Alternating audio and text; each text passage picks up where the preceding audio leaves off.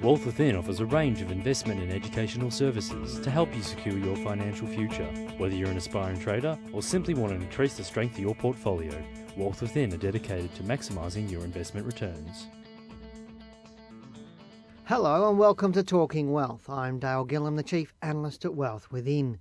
I wanted to talk to you a little bit today about a couple of little things that keep popping up in my world. I'm getting a lot of questions from people about what share should I buy? And these are things that are coming up more recently to me. And in the end, there's some pretty simple answers to these questions. The first thing I'd really like to say about, is it the bottom yet? And what we can do about it. A lot of people are asking me if it's the bottom yet, simply to try and see whether there's an end to their pain as far as their share portfolio is concerned. Because a lot of people at the moment with direct shares are down anywhere between 50 to 70% on their portfolios. Now, while as a person I find that I can feel for those people that are down that much on their portfolios, and some of the people here of you listening to my podcast at the moment might be down that much in your portfolio over the past 12 months to 18 months, and it really is a shame. But the thing is, it's not really what the market's doing, it's what you're doing about it. And I know I've said before on some various forums that my mum used to have this great saying. She said, Dale, it's not what happens that matters, it's how you handle it. And to me, that's a really apt statement for the share market, and especially in times like we've just seen or what we're experiencing right now, where the market is quite volatile and a lot of people pretty much have their portfolios suffered dramatic falls in their portfolio. But to me, my job is to react to what is occurring rather than trying to predict exactly where the bottom is or where the tops are. Because it really doesn't matter what I think about the market and whether it's bottomed or whether it's going up or whether it's going down. All that matters is that one day it will bottom if it hasn't already. But in saying that, I really do believe the market has hit its bottom around November 2008. I do believe that. But again, it's still to be confirmed. And that's what I'm saying in my weekly or my Friday podcast or my Friday market wrap that I'm doing in obviously my fortnightly e-news. I believe it has.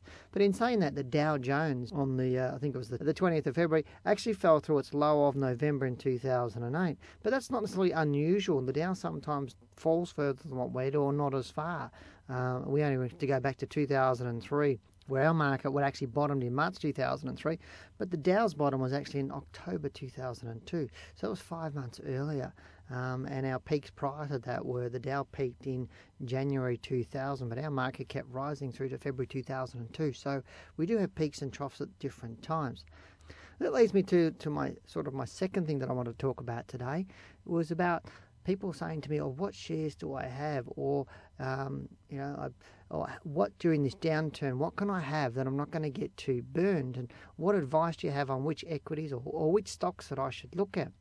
Now, to me, nothing or not getting burnt has nothing to do with the stocks you pick. In fact, this is probably the last thing that I'd be thinking about.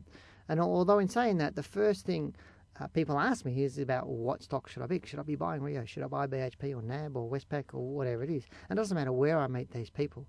That's what they're asking me. To me, proper investing or trading is a process you undertake, and the stock selection is only one component of the whole process. Now, a couple of weeks ago, I was on Sky Business Channel and doing Your Money, Your Call.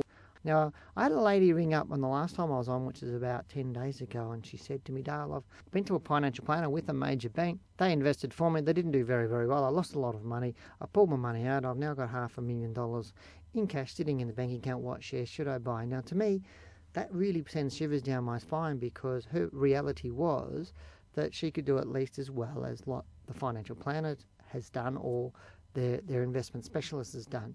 Now, to me, that on the surface, that looks like it's a fair comment, because obviously the person investing their money for them didn't do a very, very good job by her gauge of the situation.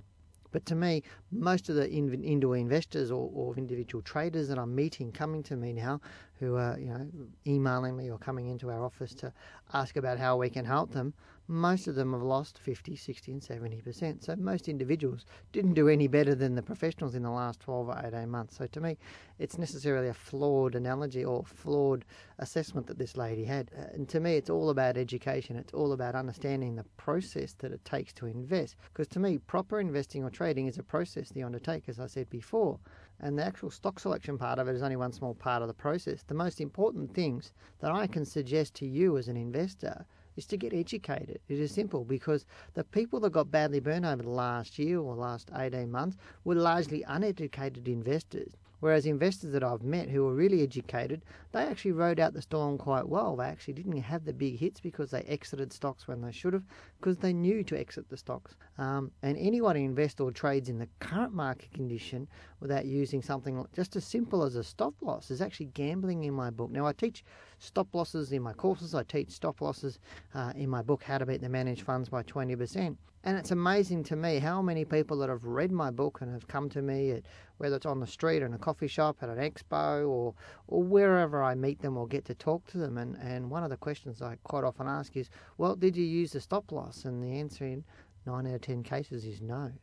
And to me, they've read it in the book. They've read the reasons why you should be using a stop loss, but they're not using it and suffering the losses. To me, I have trouble comprehending why people don't do things. If I'm considered an expert on anything, that's what I'm an expert on, is helping people not lose this kind of money. And there's clients who did follow what was in the book, or clients who I actually taught how to trade the share market, didn't have the big losses. And our clients in our individual managed account service, they didn't have the big losses right through 2008. And so to me, it's largely, I can present information to you, but you're the person that has to take action on it. And all these questions need to be answered. And to me, the only way to ask, you need to ask the better questions. And the only way to ask better questions is to get better education, so that you have the knowledge to ask the better questions of your advisors, whether they be somebody like myself who'll manage a share portfolio for you, or whether it's a financial planner, an accountant, or anybody that you might use. To me, it's all about understanding the process, understanding what the goals are, and then sticking to that process and getting the results that you want. So I'd like to leave you with that, because the end of the day is we all know we need to invest. We all want to get to that lifestyle or that retirement that we want to have when we get to that certain age in our life where we go, yes, I don't want to work for anybody else. And to me, there's a process that you've got to take, but there's also an actions you've got to put into that. To me, actions always speak louder than words, and sitting on our hands and doing nothing is really going to get us nothing. And so the choices are, do something and then something may happen, do nothing and we definitely know nothing will happen, or we can procrastinate. And I'm not sure about you, but every time I've procrastinated, it's not really been a good thing for me. So I'll leave you with those points, and I look forward to chatting with you when we next chat on Talking Wealth. I'm Dale Gillham, the Chief Analyst at Wealth Within. Take care. Talking Wealth was brought to you by Wealth Within. To learn how you too can maximise your investment returns, call 1300 SHARE TRADE.